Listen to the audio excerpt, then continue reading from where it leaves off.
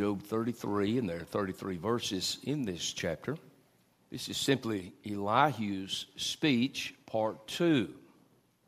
Elihu's speech, a second part of it. Job 33, we'll begin our reading in verse number 1, where the Bible says, "Wherefore, Job, I pray thee, hear my speeches, and hearken to all my words. Behold, now I have opened my mouth, my tongue hath spoken in my mouth. My words shall be of the uprightness of my heart, and my lips shall utter knowledge clearly. The Spirit of God hath made me, and the breath of the Almighty hath given me life. If thou canst answer me, set thy words in order before me. Stand up. Behold, I am according to thy wish in God's stead. I also am formed out of the clay. Behold, my terror shall not make thee afraid, neither shall my hand be heavy upon thee. Surely thou hast spoken in mine hearing, and I have heard the voice of thy words, saying, I am clean without transgression. I am innocent, neither is there iniquity in me. Behold, he findeth occasions against me. He counteth me for his enemy. He putteth my feet in the stocks. He marketh all my paths. Behold, in this thou art not just. I will answer thee that God is greater than man. Why dost thou strive against him? For he giveth not account of any of his matters. For God speaketh once, yea, twice, yet man perceiveth it not. In a dream, in a vision of the night, when deep sleep falleth upon men, and slumberings upon the bed. Then he openeth the ears of men, and sealeth their instruction, that he may withdraw man from his purpose, and hide pride from man. He keepeth back his soul from the pit, and his life from perishing by the sword. He is chastened also with pain upon his bed, and the multitude of his bones with strong pain. So that his life abhorreth bread, and his soul dainty meat. His flesh is consumed away, that it cannot be seen, and his bones that were not seen stick out. Yea, his soul draweth near unto the grave, and his life to the destroyers. If there be a messenger with him, an interpreter, one among 1,000, to show unto a man his uprightness, then he is gracious unto him, and saith, Deliver him from going down to the pit. I have found a ransom. His flesh shall be fresher than a child's. He shall return to the days of his youth. He shall pray unto God, and he will be favorable unto him. And he shall see his face with joy, for he will render unto man his righteousness. He looketh upon men, and if any say, I have sinned, and perverted that which was right, and it profited me not, he will deliver his soul from going into the pit, and his life shall see the light. Lo, all these things worketh God oftentimes with man, to bring back his soul from the pit, to be enlightened with the light of the living. Mark well, O Job, hearken unto me, hold thy peace, and I will speak. If thou hast anything to say, answer me. Speak, for I desire to justify thee. If not, hearken unto me, hold thy peace, and I shall teach thee wisdom.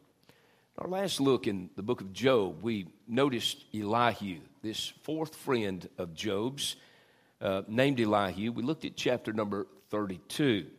Elihu was younger than Job and younger than his three friends, and he allowed them to finish speaking before he began speaking.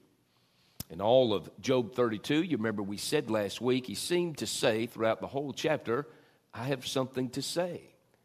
And he began his speech in the 32nd chapter. Elihu's speech covers some 6 chapters in the book of Job, thereby in the scriptures. As Elihu began his speech, and I'll be brief with this, as he began his speech last week, in verses 1 and 2 of the former chapter, Elihu's introduced. In verses 2 to 5, as Elihu stepped forward and began speaking, he's angry. He's angry with Job because Job claimed his innocence of any sin, and also he questioned God and God's dealings with him. He's angry with Job's 3 friends. He sat there and listened to all of it.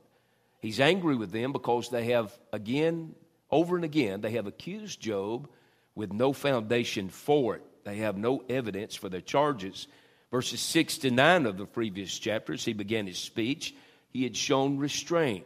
We learned that because he told us why he had shown the restraint. He's a younger man than the others. Although he does express, at least in my language, he felt in verse number 7 of the previous chapter, given the age and mileage on the men before him that is spoken, he just felt like they should have brought more to the table than just saying that, look, you've sinned. That's why you're suffering. You've offended God. Now he's offended at you.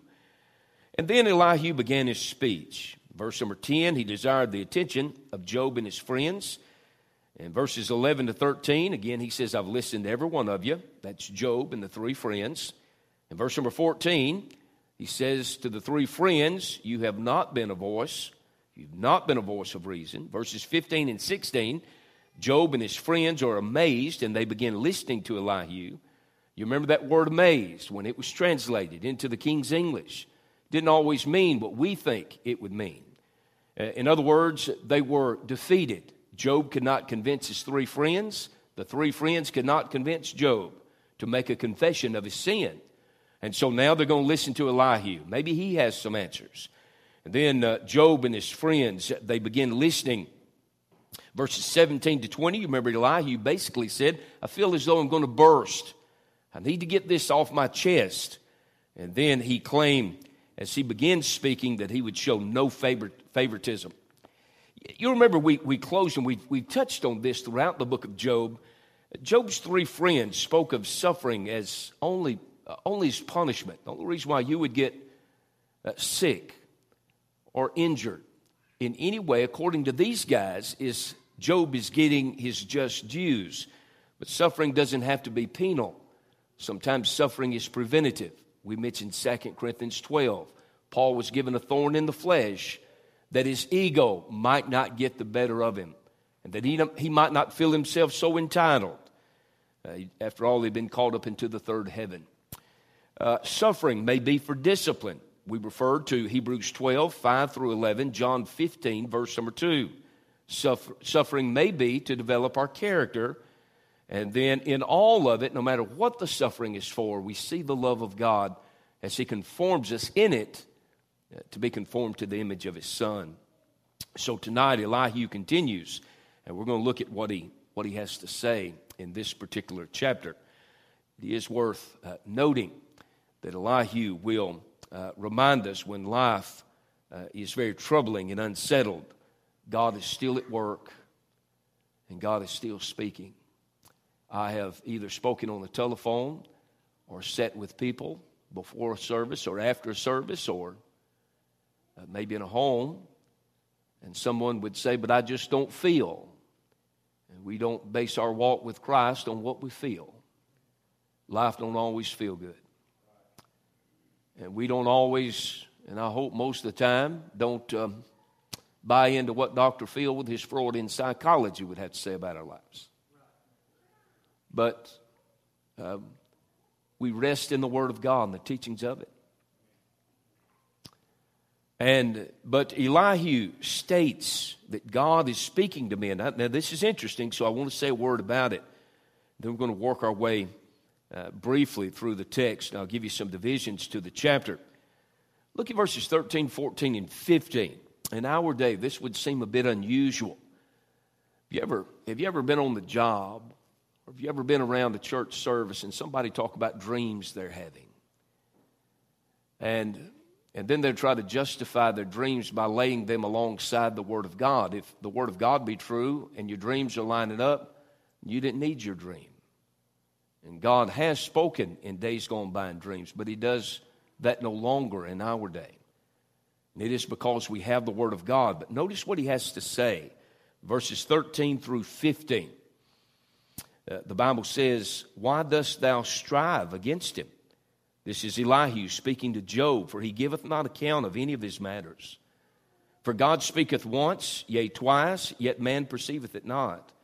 In a dream, in a vision of the night, when deep sleep falleth upon men, and slumberings upon the bed.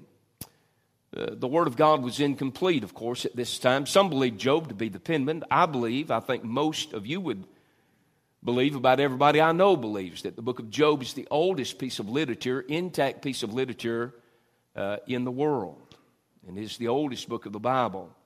Some believe Job penned the book of Job. Others believe it was Moses that penned the book of Job, and then still there are other speculations that some have offered. But the Bible was incomplete during this time. And until the canon of the Scripture would be completed, and it was completed with the amen at the end of the revelation of Jesus Christ, then God would speak in various manners throughout the Word of God. As a matter of fact, the first two verses of the book of Hebrews, listen to the verses. God, who at sundry times and in divers manners spake in time past unto the fathers by the prophets, hath in these last days spoken unto us by his Son, whom he hath appointed heir of all things, by whom also he made the worlds. And so the book of Hebrews centers around how God has spoken, and Christ is better throughout the book of Hebrews. But how has God spoken according to the penman of the book of Hebrews at sundry times and in divers manners? A number of ways that we have evidence of that he is spoken in Scripture. You remember he spoke in an audible voice. You remember he spoke to Adam in an audible voice. God spoke to him, and he heard with the ear, with the hearing of the ear, as God came and spoke to him. You'll remember in the New Testament, the Father speaks twice in the Gospels in an audible voice. At the baptism of Christ, we've spoken of that recently on Sundays. And then at Mount Hermon, Holly and I were speaking about she and Celia Beth are going to the Holy Land here before long. And I was saying just a word or two about the mouth of the Jordan. When the Jordan first starts, it's at the base of Mount Hermon. And it's clear as clear can be. Sometimes you may see pictures of a mountain stream, and it's just crystal clear water, spring-fed and pushed. And so it is at the mouth of the Jordan River. The further you get away from the source, the muddier it gets. There's a lot of truth could be learned from that. The further away you get from God, the muddier your mind and heart and spirit will get. But nevertheless, God spoke at Mount Hermon when Jesus was transfigured before Peter, James, and John, as Elijah and Moses joined him, readying him for his exodus, or in other words, his crucifixion. It was there at the mouth of the Jordan and there at Mount Hermon.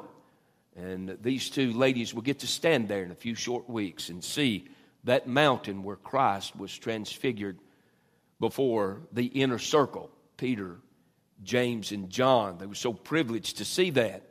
God has spoken in days gone by in an audible voice. God at various times has spoken through angels, right? We learned that in the Old Testament. And then before Christ is born, then after he's born, God would use angels to speak. God would speak to Elijah in a still small voice. 1 Kings 19, verses 11 and 12. And I'm convinced when he speaks to you, and it's anything of substance, that's how he's going to speak to you.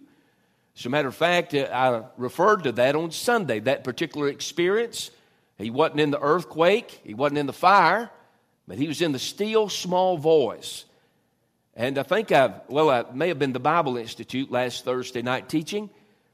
But when revival, if it comes in your life or in mine or in the life of our church as a congregation, it probably is going to look a whole lot different than we think that revival ought to look.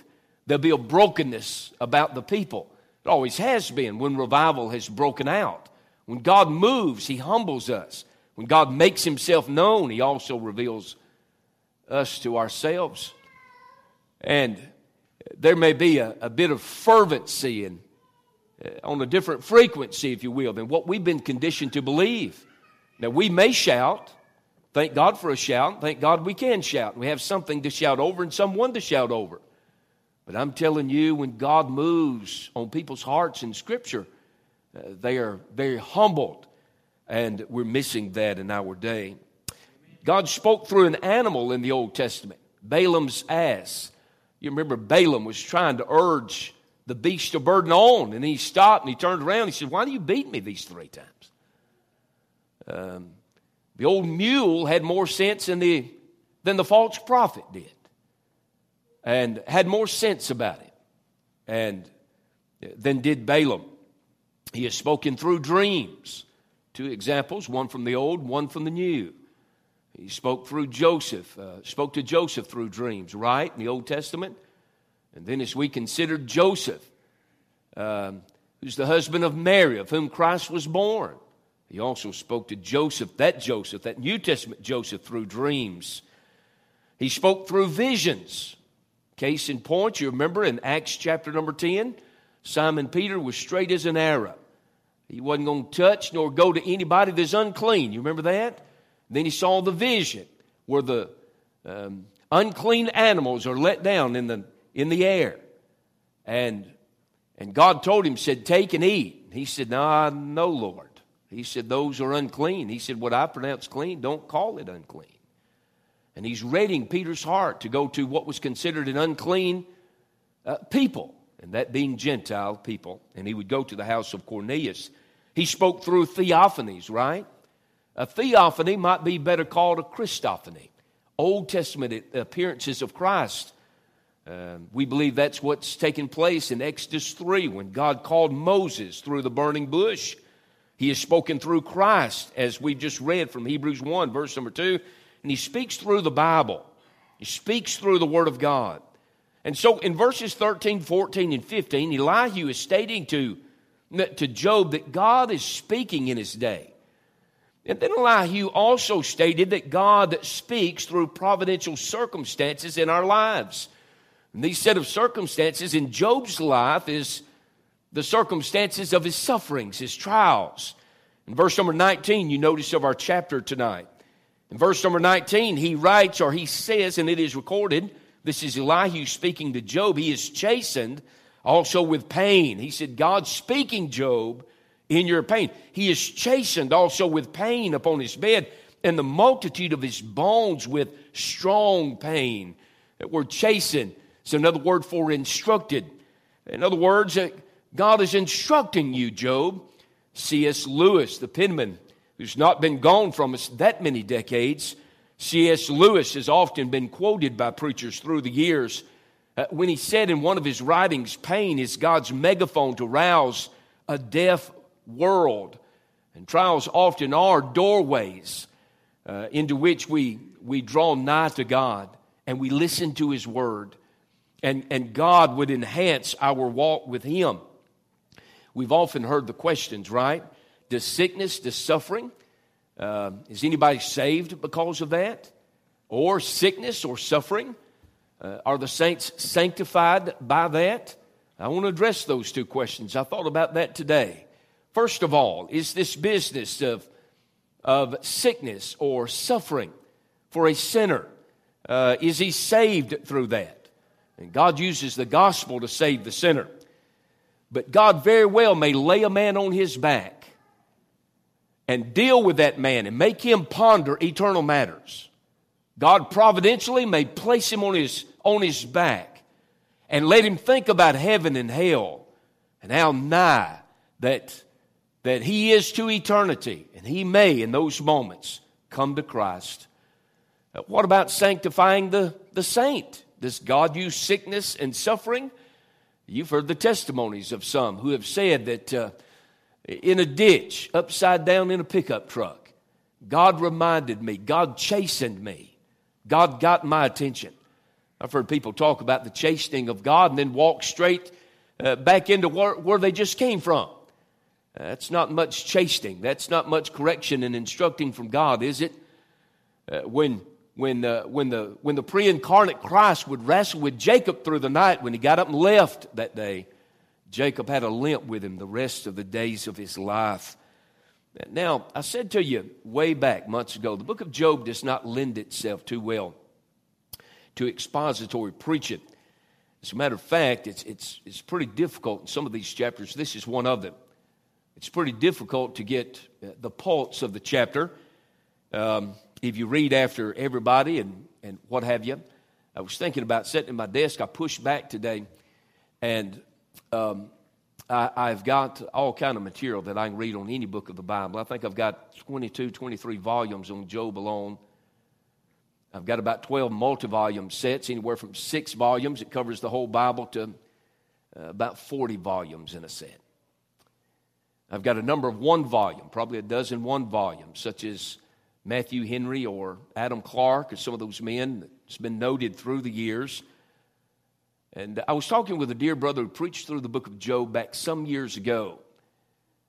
He's a noted brother out on the East Coast, and we were talking during the Taylorsville camp meeting last year. And I asked him, I said, who did you like on Job? He said, I didn't like anybody all the way through. He said, no two. Agree all the way through. And you know that's the truth.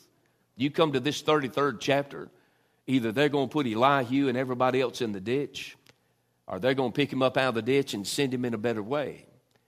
Elihu has got a lot to say in this chapter. Now, first thing he does, and the last thing he does in this chapter, of course, you know when the Bible was pinned down, there were no chapter and verse divisions. Man has given the Bible chapter and verse divisions. But we're taking this a chapter at a time through Elihu's speech, and he declares in the first part of this chapter, and he declares in the last part of this chapter that he's fit and he's very fair in what he's about to say. He doesn't always get everything right, but he does get some things right here in this chapter. Now, he declares how that he'll be fair, verses 1 to 7. Then at the close of the chapter, verses 31 to 33, let's read these verses 1 to 7. We'll say very little about them. He says, wherefore, Job, beginning in verse 1, I pray thee, hear my speeches, and hearken to all my words. Behold, now I have opened my mouth, my tongue hath spoken in my mouth. My words shall be of the uprightness of my heart, and my lips shall utter knowledge clearly. The Spirit of God hath made me, and the breath of the Almighty hath given me life.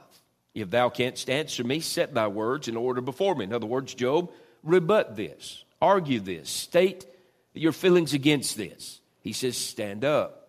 Verse number 6, behold, I am according to thy wish in God's stead. In other words, he's speaking as a mouthpiece here. I also am formed out of the clay, just as you are. He says he's a man, though he be a young man. Verse number 7, behold, my terror shall not make thee afraid. In other words, I'm not going to speak down to you, Job, although he will do a bit of that before he finishes his speech. Behold, my terror shall not make thee afraid, neither shall my hand be heavy upon thee. Job, these other boys have beat you down.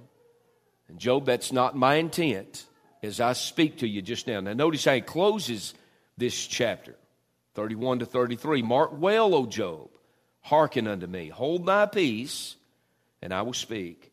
If thou hast anything to say, answer me. Speak, for I desire to justify thee. If not, hearken unto me, hold thy peace, and I shall teach thee wisdom. You move with me now to verses. He's simply saying that he's going to be fair in his approach to Job. You remember last chapter in verse number 14, he told Job, he said, I'm not going to throw at you what these three have thrown at you. I'm coming at you from a different angle. As I've sat here and listened to the back and forth. Verses 8 through 13.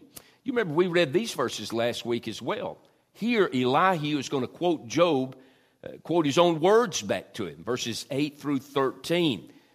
Job is committed folly. In verses 8 and 9, that's what he's going to say to him because he has claimed himself to be without sin. Elihu's pointing this out to Job. Look at verses 8 and 9. As he's speaking to Job in verse 8, he says, surely thou hast spoken in mine hearing. In other words, I heard you, Job, you said this. And I have heard the voice of thy words saying, I am clean without transgression, I am innocent, neither is there iniquity in me. We've learned by this point in the book of Job his arguments with his friends. He's a bit self-righteous. He's that way all the way through the book of Job.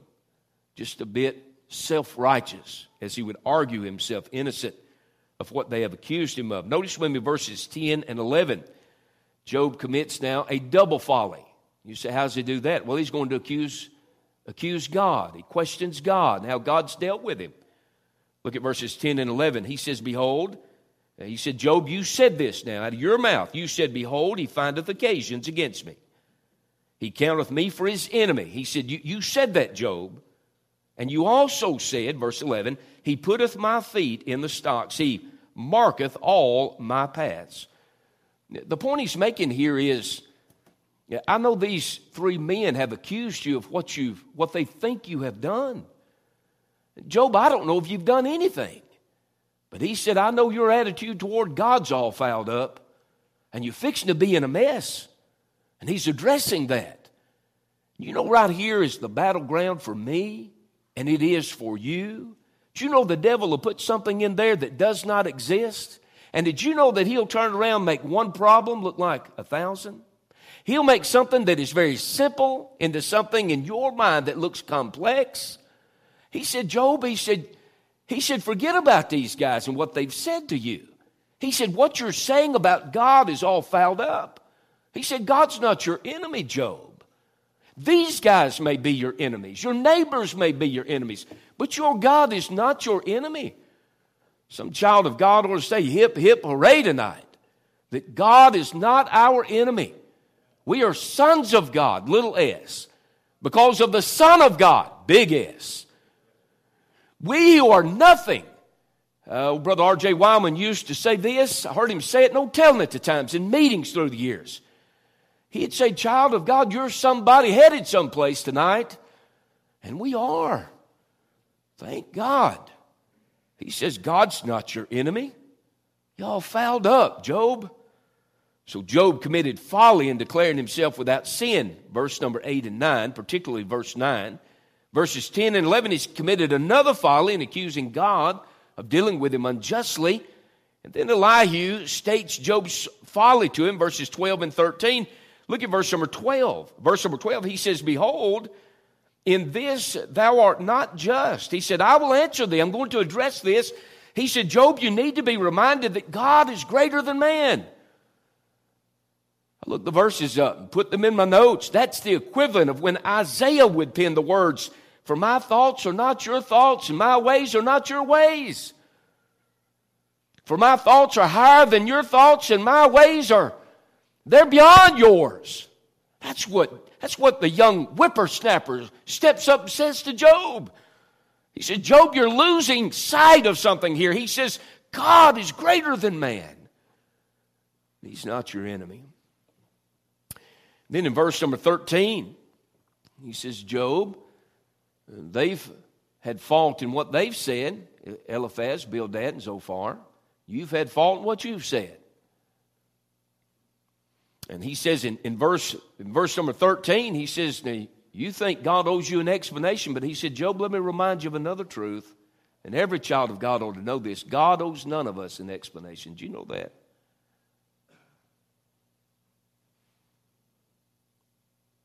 God owes none of us an explanation. Look at verse 13.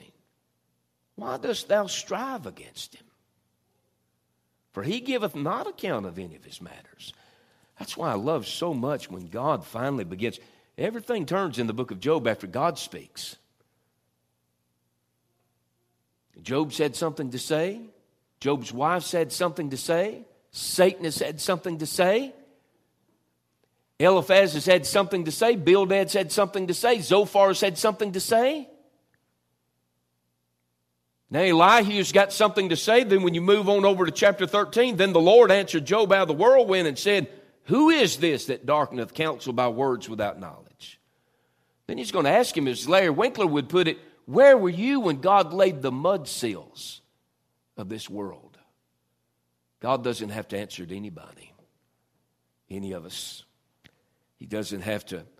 As a matter of fact, who am I to question God? I know life can be unfair. Trust me, I do know that. I feel like most, if not all of you, know that. But God is God, and beside him there is none other. And we'll never figure him out completely. What we know about the Word of God, we can hang our hats, so to speak, on that. Where God has spoken, we speak. Where God has been silent, we remain silent. But God is God, friend. Well, Elihu points out in verses 14 through 30, he points out God's goodness in revealing himself. Look, if you will, he's revealed himself again through these dreams.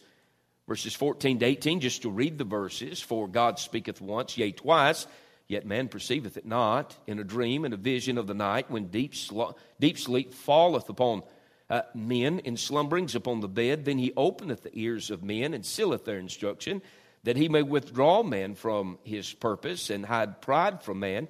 He keepeth back his soul from the pit, and his life from perishing by the sword. Verses 19 to 22. He's revealed himself through sickness. Verses 19 to 22. He is chastened also with pain. In other words, again, instructed. We spoke of that a little earlier. He is chastened also with pain upon his bed, and the multitude of his bones with strong pain, so that his life abhorreth bread, and his soul dainty meat. His flesh is consumed away, that it cannot be seen, and his bones that were not seen stick out. Yea, his soul draweth near unto the grave, and his life to the destroyers.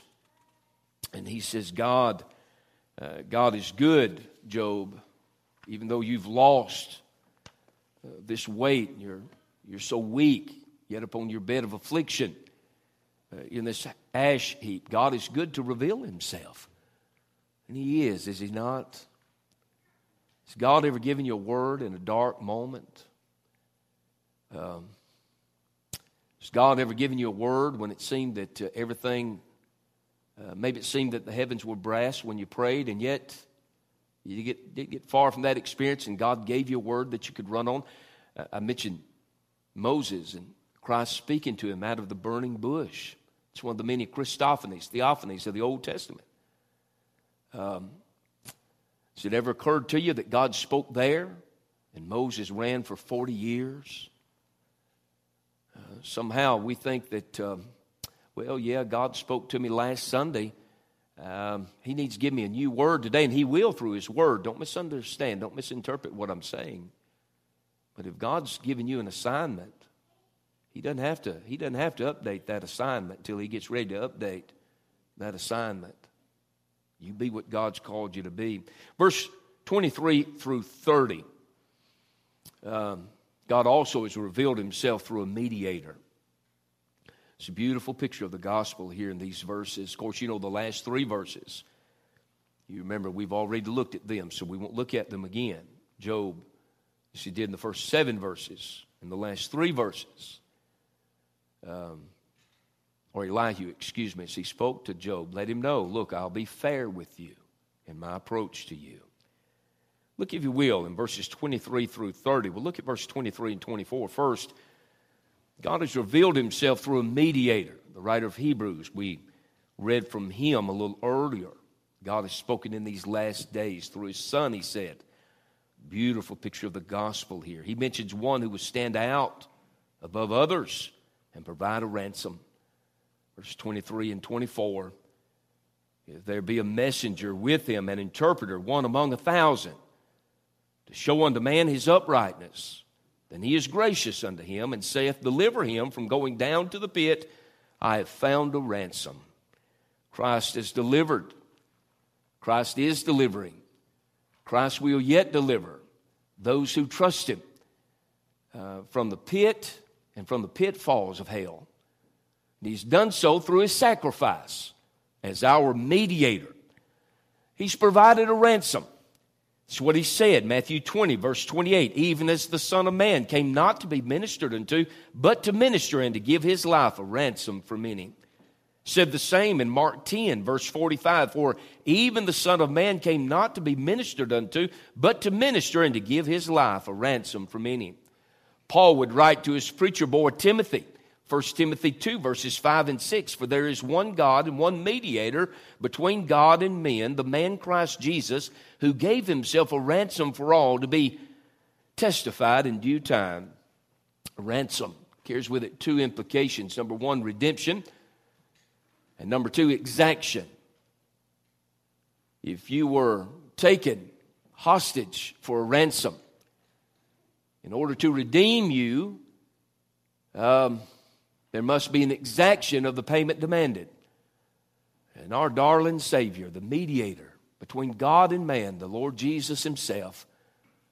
He has paid and satisfied the justice of God for our sins. He is our mediator. It's interesting to me, there was no word of God in these days, and yet this young man knew enough to know that God had a mediator. God had somebody to go between. I glory in that, don't you? Thank God we're free tonight. Our mediator provides cleansing to the one once held captive. Look at verse number 25. His flesh shall be fresher than a child's. He shall return to the days of his youth. Could be and very likely is a picture of leprosy when he talks about his flesh shall be fresher than a child's. He shall return to the days of his youth. Leprosy in the Bible, of course, is a picture of sin, isn't it? The law of leprosy is found in Leviticus 13 and Leviticus 14. If a man was suspected to have leprosy, chapter number 13, he was to present himself to the priest. Chapter number 14, the book of Leviticus, he would be shut up behind a door for 7 days. On the 8th day, 8 being a number of new beginning in the Word of God, on the 8th day he would present himself to the priest again. If it was not leprosy, if the suspected area on his hand or arm or wherever, if it were gone, then he's set free. And he would be pronounced clean to the community. If it was indeed leprosy, he would be expelled from the common population. The reason why is because leprosy, of course, again, it's a picture of sin. It was very contagious. Leprosy went deeper than the skin. Leprosy was a slow and sure death sentence. You would die from leprosy. There is a bit of leprosy in different places of the world. There are leper colonies. Brother Tommy Tillman, his family now have ministries to the leper colonies. As a matter of fact, Brother Tommy, there were those that tried to discourage him from going to the first leper colony that he went to. He had been sternly instructed not to have any type contact with any of the lepers. And in Thailand, he was visiting one of those colonies. And he would go to visit them. And one particular man, of course, can you imagine? I had the privilege of bringing Nelson in his stroller through the threshold of the door this evening. Warren pulled up and let his family out under the awning. You know what would alter that little fella's life, all the days of his life, if he had no human touch?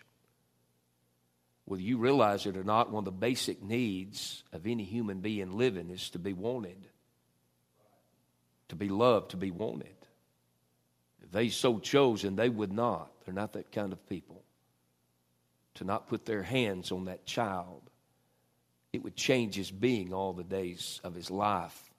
So you understand when Brother Tillman tried to witness to a leper and tell him that God loved him, and the leper challenged him. He challenged him not on God's love, but he challenged him on his love. Brother Tillman told him that God loved him, and he did too. And he said, if you love me, you come in and sit down and talk to me in here. And he said, as he crossed the threshold, he said, God, you brought me here. And if I'm to have leprosy, so be it. If this is what you want out of me. But I want to win this man to you. And he said he went and he sat down and talked with the fellow for a little bit. And said when he went to leave, said he pulled up close by him and put his hand on his back and said, I want to pray with you. And said the man just sobbed uncontrollably. Nobody had so much as laid a hand on him or shook his hand. Nobody had so much as patted him on the back in years. And so here, he says, here in this verse, in verse number 25, he says, his flesh shall be fresher than a child's. It's like being born anew. Jesus would tell Nicodemus, born again. Just like Naaman, the 5-star general of Syria. When he goes to Elisha, and Elisha wouldn't even so much as come out and look at him. But he sent his servant out to tell him, go down to Jordan. He said, I need 7 ducks in a muddy river. That's what I need out of you. He was offended. He is the man in the Syrian army. Everybody marches at his commands. The only one greater than him is the king. And he said, his servant, he wasn't going to do it. His servant said, well, if he'd have told you to go to the waters of Pharpar or Bana, you'd have gone there. Why not the Jordan? Why not try it? And he goes down once, twice, thrice, 4 times, 5 times, 6 times, and he still has the death sentence of leprosy upon him. But then when he come up that 7th time, he's got a brand new lease on life. So it is with a child of God. Our past sins have been erased. Verse number 26, through our mediator, will righteousness be imputed to the sinner. It's verse number 26. The Bible says, he shall pray unto God, and he will be favorable unto man. Isn't that amazing? And he shall see his face with joy, for he will render unto man his righteousness. And we thank God for that. I've often quoted Vance Abner when he was saved. He would recall from time to time when he was saved, he said, didn't know anything. And he said, didn't even suspect anything, but he said, one thing I did know, and I've quoted him on this for over 30 years. He said, I knew I had the peace of God in my heart, walked out different than it showed up that night. You know, I've seen people do that great exchange take place at an altar, maybe in a revival service, maybe in a Sunday service, maybe after Sunday school. I'm thinking about a lady many years ago. She had wrestled and struggled, and right here on this side of the altar, when she was saved, God put a shout in her right there. Never had shouted, but she shouted that night. I'm telling you, right on that side of the altar, went down broken, came up rejoicing.